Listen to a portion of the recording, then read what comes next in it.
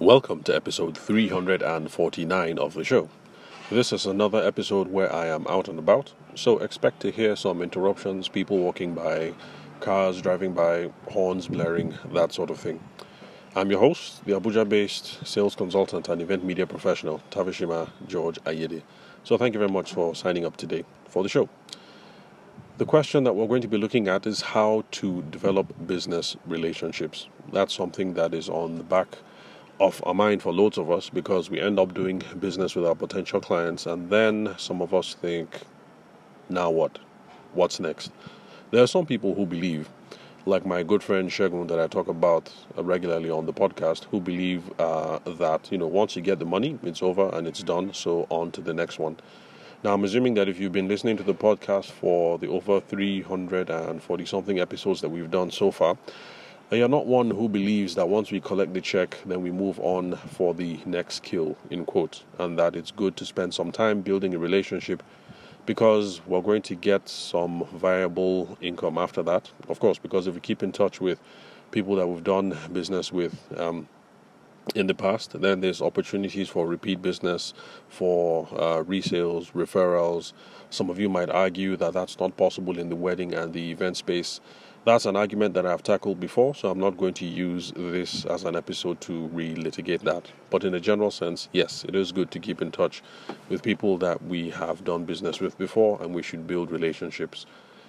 But however, building business relationships is not just about keeping people in the loop that we've done business with in the past, but it's also with people that we hope to do business with in the future, especially since a couple of us who are listening to this podcast now are involved in the sale of some products or services that require a long-term cycle.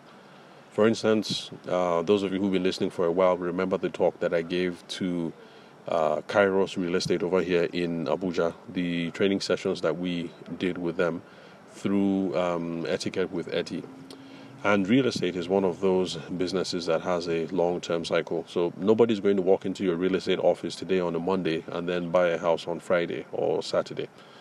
Or whether you run into them over on Instagram. And it's also the same in the wedding and the event space. I mean, typically, the bride that you get in touch with in January, it's not always the case that you get in touch with her January 1st and then you end up doing her wedding on January 10th or January 14th. So relationship building is something that we have to pay attention to, whether we have people on the back end that we've done business with before or people on the long end that we hope to do business with in the future. So today's episode is to look at ways through which we can foster relationships.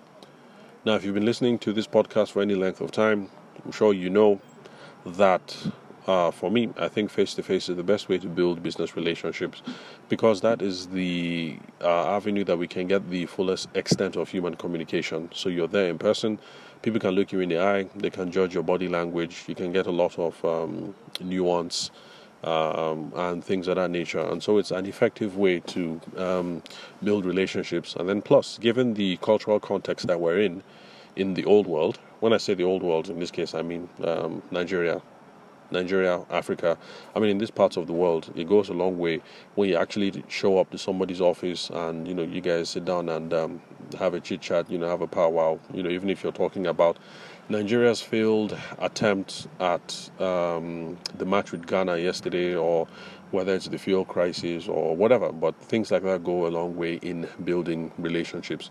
So yes, face-to-face is up there on the summit and is ideal.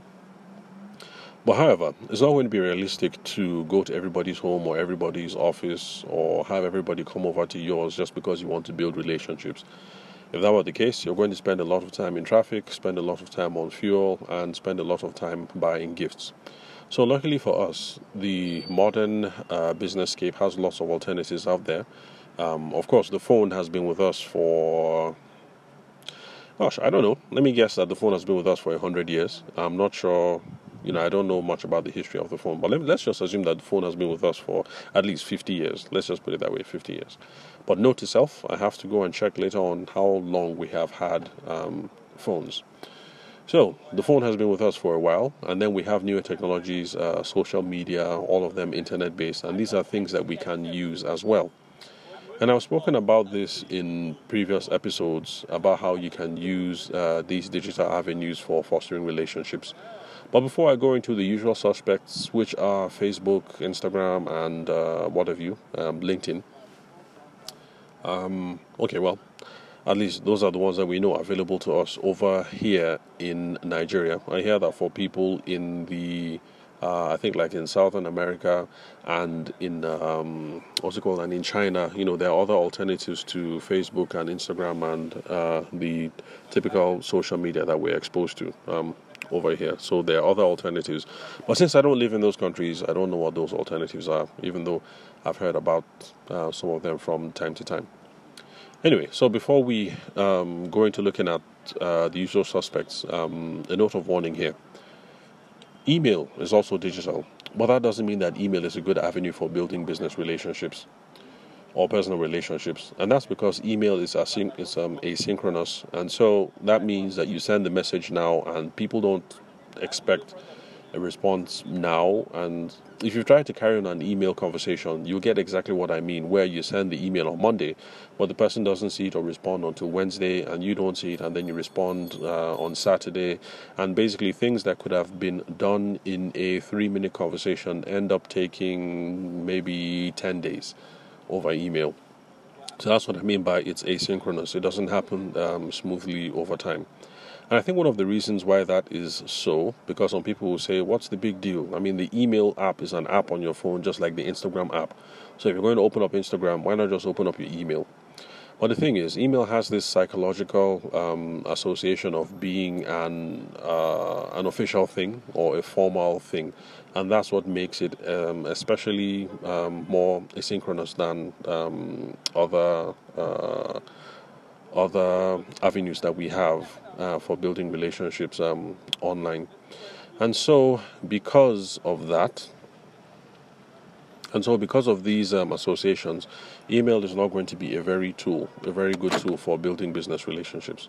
Okay, I'm going to have to run now because my wife is back here. We have some paroles lined up for the day.